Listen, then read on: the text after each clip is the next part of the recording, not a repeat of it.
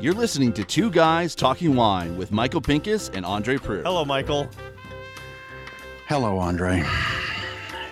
Are you a little bit down because of what isn't happening this week?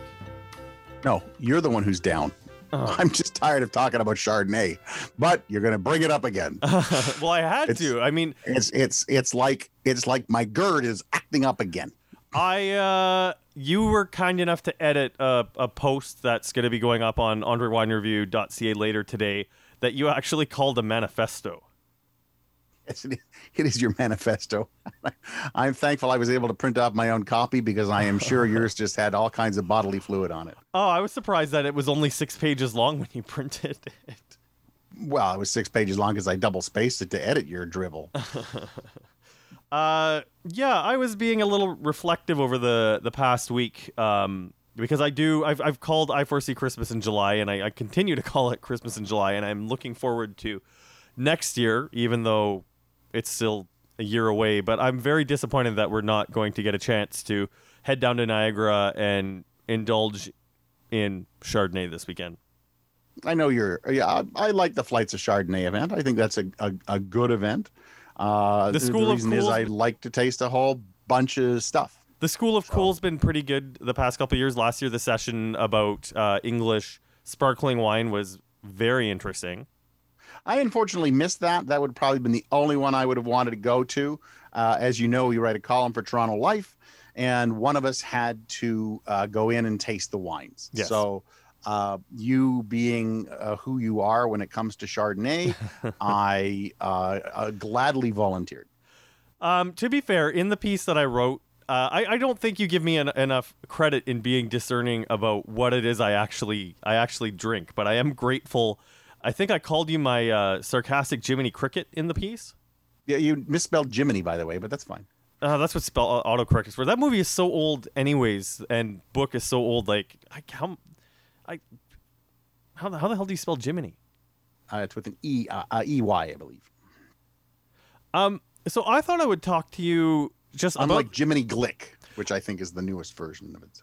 I wanted to talk to you a little bit about the piece that I wrote because for people who haven't read it yet, I talked a little bit about kind of those great moments when you're at the beginning of your wine career, or the beginning of your life as a wine lover, where it becomes very memorable when you have certain wines that just create these moments for you. And I wrote the piece about my relationship with Chardonnay. I know we've talked about this on the podcast before, but I don't want this to be about ABC, but I do want to talk a bit about your relationship with Chardonnay and sort of where that started for you. I'm being a little bit more serious right now because I moved to Ontario in 2007.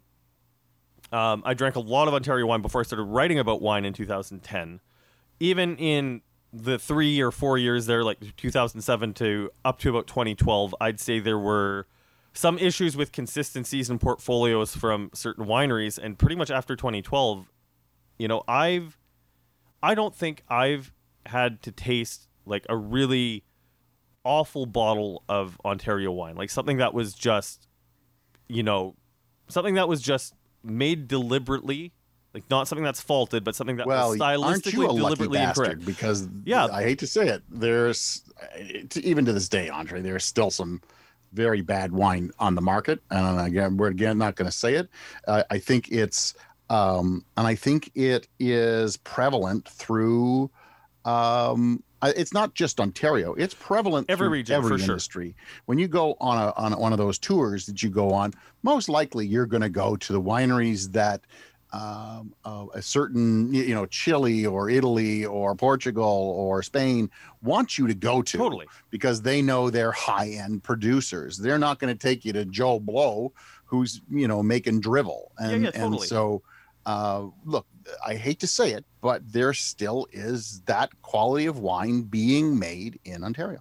But I'd say across the board, people drink it. I'm not about to name names, but there are people who drink it, and that's fine. If a winery can make wine without making anything of quality, then and can sell it, then okay, you're spending too much time on this focus. The point that I'm just trying to make is across the board. the quality has consistently gotten better in the province. There are a lot more wineries making good wine than there are wineries making bad wine. And I'd say even from my experience moving to the province 13 years ago, you had good wineries that still had wines that were coming in that were either over oaked or harvested underripe. We're finding a lot less of those mistakes ending up in bottle. Andre, I would give you these figures, and I give or take a percentage. I would say that in any region, you are between 10 and 20% that are making outstanding wines. Okay. On a consistent basis.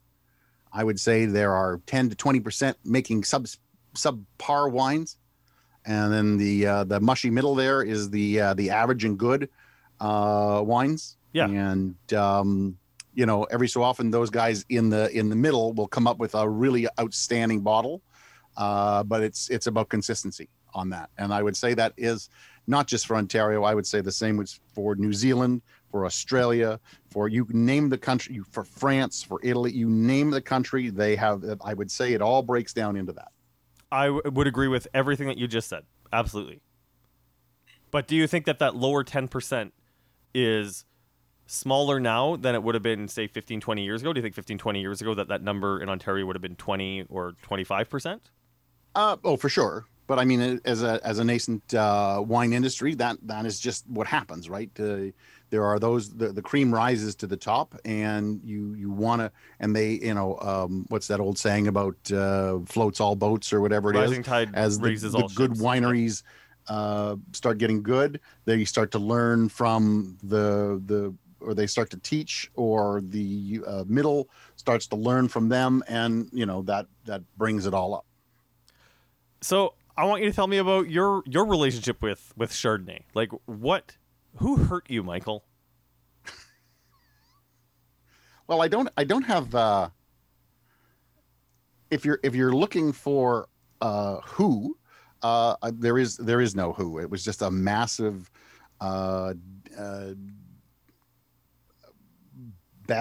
bunch of Chardonnay that you had to taste. You go to the California wine show, and you're like, oh, you know what? Everybody's drinking Chardonnay. Let me see what I can taste. And you start doing it, and you're like, I couldn't drink that. I can't drink this. This is just horrible. This is over oaked. This is Chateau 2x4. There's a reason why Chateau 2x4 became a nomenclature that was not, or that was prevalent. It's because it happened time and time again. If only one winery did it, then somebody would have said it, and everybody went, ha ha, that's pretty funny. But it never would have caught on into the lexicon of the jargon. But the reason it has is because there are so many out there, and they still are out there. I know you, and I love you for it. You got these blinders on for Chardonnay that drive me absolutely mental. But I don't think I do. You which? I don't think I do have blinders on when it comes to Chardonnay. I believe there you have certain blind spots for Chardonnay. You are, and I'll give you this. I believe that when it comes to Chardonnay, you're like me and Gamay. I really like Gamay, and I am willing to, let's say, we both use the star system. I would say that anybody who is making Gamay in Ontario these days starts at 3.5 with me, because I'm like, wow, I can't believe there's somebody new making Gamay. I'm very excited by this. And you can go up or you can go down, but you immediately start off at that nice, good, because I'm very excited by that. And I believe that you probably look at that the same way with Chardonnay. You probably go, I'm going to love this. And it's got to really disappoint you for you to be disappointed.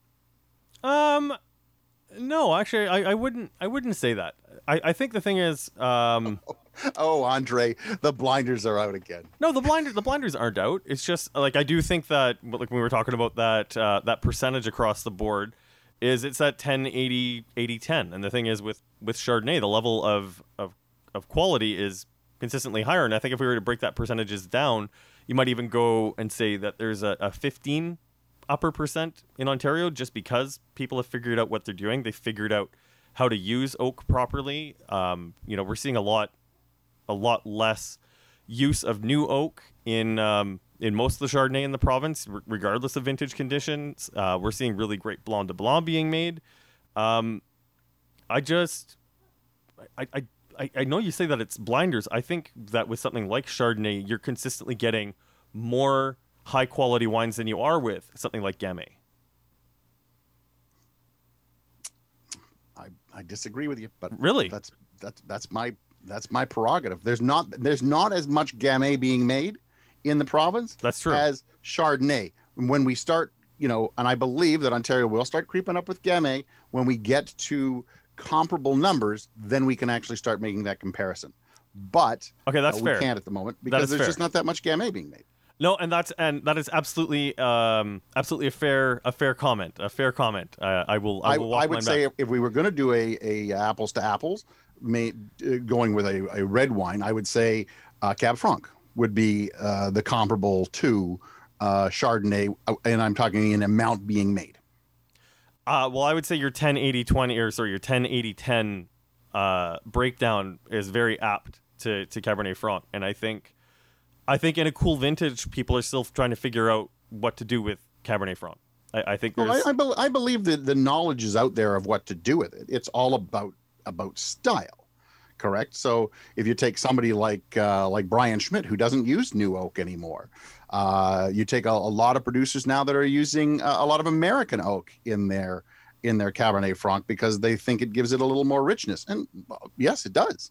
It gives it a little more body, but people they know what to do with Cabernet Franc, and there's a lot of experimentation happening with it. And I know I'm getting off on the Cabernet Franc bandwagon here at the moment, but I'm just saying that we're learning Cabernet Franc just as much as we're learning Chardonnay, and it's still in a 10-80-10 or 15-70-15 with Cabernet Franc and with Chardonnay.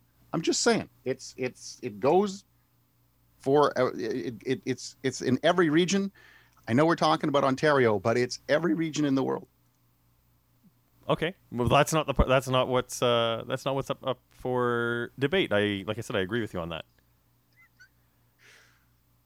I think the debate is that you are trying to say that Ontario makes better Chardonnay not per capita, but per capita of wineries, I guess. And I would go, I don't think that's true. I think we are still in that 15-70-15. And I believe we'll always be there. We'll always be there. And I believe it's just the way of a wine industry, and it's a way of a wine region. Okay. Actually, I agree with you on that as well. Well, this is quickly turning into like a very boring debate. I was hoping you'd get a little bit more fired up, like when you throw in label and crap like that. Well, you I guess you're trying to get me to do the ABC thing, and you told me not to. So no, I'm glad that we put that to bed. But it was just sort of like, I don't think we've really unpacked what your origin story was, because when we were talking in the piece that I wrote on my site, like I'm talking about that, I can vividly remember that first Chardonnay that made me fall deeply in love with the grape, and that was the 2011 Road 13 Jackpot Chardonnay. Not even something from Ontario, it was something from BC. And I'm just wondering if you had a similar experience with like a Chateau 2x4 that you were just like, what the hell is going on? No, I didn't have anything. Chardonnay was never that big a deal for me. My mother drank of all things Colombard from France for the longest time. That was my introduction to wine. Mm-hmm. My father drank Deinhard Green Label when he drank at all. He was not a drinker in any way, shape, or form. And that was a Riesling. So it's, I don't come from a family that was big drinkers, let's say. My mother got into wine when I got into wine, or later on, because she's like, oh, well, now this is more interesting than Colombard, which obviously, I mean, a glass of water is more interesting than Colombard, except the water doesn't have booze in it. But she would experiment occasionally with like I say, an Israeli Chardonnay, something that she'd go, oh, this looks interesting, or an Italian Chardonnay. But usually, at that time, French and German. If you're going sweet, which my father was, it's all about German and Riesling. And if you wanted to try something a little more dry, it was French. It was my big love, or my first bottle of holy moment Ontario wine was a Chateau de Charme 1999 Cab Merlot. I was like, holy God, this is an absolutely outstanding bottle of wine. I could drink this, forever. Sadly, you can't, because obviously you learn that they age and they change, but it was an absolute great bottle of wine. It was, I don't know, $18-20 at the time. And it was just something I just totally adored. I was like all over it. I bought bunches of it. But Chardonnay was just not on my radar. I drank a fair number of Ontario Rieslings. Loved Ontario Riesling. Have a stockpile of Ontario Rieslings that are aging, but I don't drink a lot of Riesling anymore because, well, your wife can't handle it. Well, my wife can't handle it. I don't feel like drinking a bottle of Riesling on my own. When people come to visit, or when we do, one of our podcasts on old Riesling, happy to pull them out and pleasantly surprised. People come over, they want to.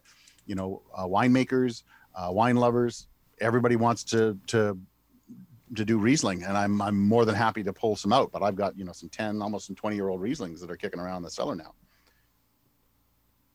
Well, there we go. All from Ontario. I'm not gonna lie. This is slightly anticlimactic, but I know you said what I wrote was a manifesto, but I talked a little bit about just what it's been going from Chardonnay drinker to Chardonnay maker. And have you had a chance to look at the programming for I4C this weekend? The online, it has online? Crossed my desk over email, and I've looked at it, and I'm like, nope, not interested. Nothing interests me in any way, shape, or form in that program. I think the Decade of Cool, the morning session with Andrew Jefford, where he's going to be met with past keynote speakers, is a really interesting way to kind of circle around. I know it's really disappointing because it was supposed to be the 10th version of I4C this year, so it is a little heartbreaking, doubly heartbreaking that it's not happening, because I think it was going to be a spectacular celebration. But we got the afternoon session, which is a debate with Cool Chardonnay with John Szabo, Treevering, Brad Royale, Veronique Rivet. And then again on Saturday, a session toasting to Cool Chardonnay with John Szabo and Michael Goodell. All of people whom I really enjoy, but it just seems a little monotonous to me. I think the I4C with that is kind of phoning it in. If you want my opinion, you know what? Everybody's home these days. Everybody can't. It's not like everybody's flying to California, flying to Spain, flying to Italy, and you can't get them. Make a few calls. Go, hey, would you like to be part of it? You don't have to use the same people over and over and over and over again. Holy Christ, I'm tired of that. Well, and I know that the social media account, the Cool Chardonnay Instagram account's been doing a really good job promoting individual wines. But I know after speaking with some winemakers over the past couple weeks that some of the wineries are feeling like this could have been an opportunity to help feature some of the wineries. And, I'm taking a look at the LCBO website. I feel like the LCBO has dropped the ball as well. Like, I don't know why, an I4C package couldn't have been put together, something like that. I realize when you're dealing with a government agency that things can move a little bit slow, but I mean, we've all been sitting at home, working at home since March, and I4C's been canceled for a couple of months. I remember last year buying some Cremant de Jura, which I thought was great, and I was kind of looking forward to, because it's been in 2 years in a row. I missed the boat the first year because I went, oh, I'll just buy that tomorrow, and I didn't. Last year I bought it like right on the spot. I'm like, I'm buying more of that. So I got that, and I was kind of looking forward to trying it again and doing the same thing this year, but alas, that is not to be. But I don't know if the LCBO, and again, you are more up on this than I am, being the Chardonnay lover that you are, that, they don't even have, and I haven't seen it yet. I haven't seen the I4C edition of the Vintages magazine, and they usually have one. Yeah, and that's what I said, because I'm on the LCBO website right now, and they've got all sorts of all sorts of collections and everything. The front page is loaded up and organized pretty well. Like the LCBO has done a fairly good job in getting their online store looking great. But let's see, we've got a little box that says local. Show your local love. Let's click on that. Cheers to Wines of Ontario, exploring the wine regions, beer, craft ciders. It's just, I just feel like there could have been something for I4C there. So that's just a little bit. I believe there could have been too, because I remember in years past, what you would do is you would go, if you were at I4C or anytime during the I4C, you can go to the LCBO, whatever it was, LCBO/I4C, and you could see the list of wines, put your code in. And, maybe there's people who even, tried things last year and go, you know what, maybe I'm going to buy something based on what I tried last year. Let me try the new vintage of that. It looks like the LCBO's dropped the ball on that. And now that being said, if I do want to end on a high note, because I was planning on talking to you about I4C on this, I'm looking at the newsletter that went out today from Wine Country Ontario talking about I4C. They have a cool contest at the bottom, the at-home cooking challenge. They literally have a list of recipes from different chefs who have taken part in the event in the past. We've got. Which one are you going to make, Andre? I'm just taking a look at it right now. We've got a poached salmon with herb crust from Chef Jason Williams at Treadwell. Lobster with ricotta ravioli from Chef Ryan Crawford. I've been watching my calories pretty carefully as the pandemic's gone on, but there's definitely some stuff here. It's a lot of lobster and cream. I mean, stuff that definitely goes with Chardonnay. Chef Michael Olson. He's got green curry meatballs with coconut. That sounds good. That's a little odd combination, but sure. What the heck? I'm sure Michael tends to know what he's doing. Do you follow Michael on Chef Michael Olson on Instagram? I believe I am a follower. Is that what they call him these days? Yeah, he's always got some cool stuff that's being cooked. I love his account.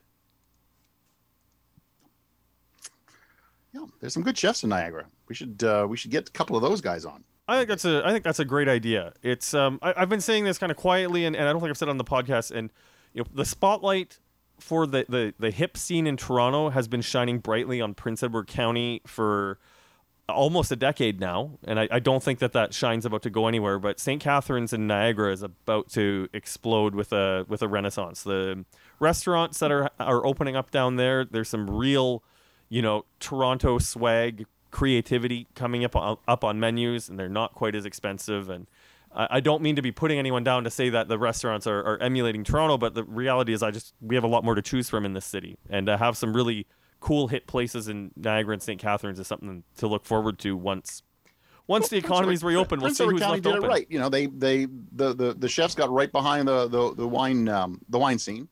And Niagara kind of lagged a little behind. We had some good restaurants, and then there was kind of like a lag, or it's, as the U.S. says, it's the lost month, but it was a lost few years. Yeah. So. All right. Well, February was the lost month. February. Is there anything else that you want to touch on before we wrap up? I think I've said my piece. I've said enough. As Ed Madronic says, I've probably said enough controversial things to get people mad at me. So. I'm looking forward to flights. Time. Yeah, I'm looking forward to flights of Chardonnay in 2021, and it's been great to see as a society everyone working to stay safe. And you know what, even if the weekend passes, hopefully the LCBO, maybe someone from the LCBO will listen to this podcast and we'll get a list of wines that we could order, because it'd be nice to order some more Chardonnay that we wouldn't normally be part of the roster of the vintages section. Hey, I'm all for getting a little more Cremant de Jura. That Chardonnay that they put out, I can't even remember the name of the company. I'll look it up and I'll tag it into the podcast. But they made a really good bottle of bubbles. So and me and bubbles. So happy episode 200, Michael. Oh yeah, jumping! It is. This is episode 200, folks. We should have put that at the beginning. But thank you for listening. For all of you who have actually listened to all 200 episodes, you've got more stamina than Andre and I have. We haven't. Thank you. Thanks to everybody who's listened and has allowed us to reach this milestone. And if you want to help us get to episode 400, some people, God forbid, we get to episode 400. Consider checking out our Patreon. If you go to patreon.com/2guystalkingwine, you can donate a couple bucks a month, $5 a month. We run this sort of on the goodness of people's generosity. It isn't expensive to make the podcast, but we do have some expenses associated with keeping this going. And we're gonna have some new levels coming up. We're just trying to figure those out. So yeah, we're working on it. Yeah. I'm Andre Prue from AndreWineReview.ca. And I'm Michael Pincus of MichaelPincusWineReview.com. Is it time for that already? Good night. Yeah, that. Whatever he said. Thanks for listening. Please subscribe to Two Guys Talking Wine on iTunes.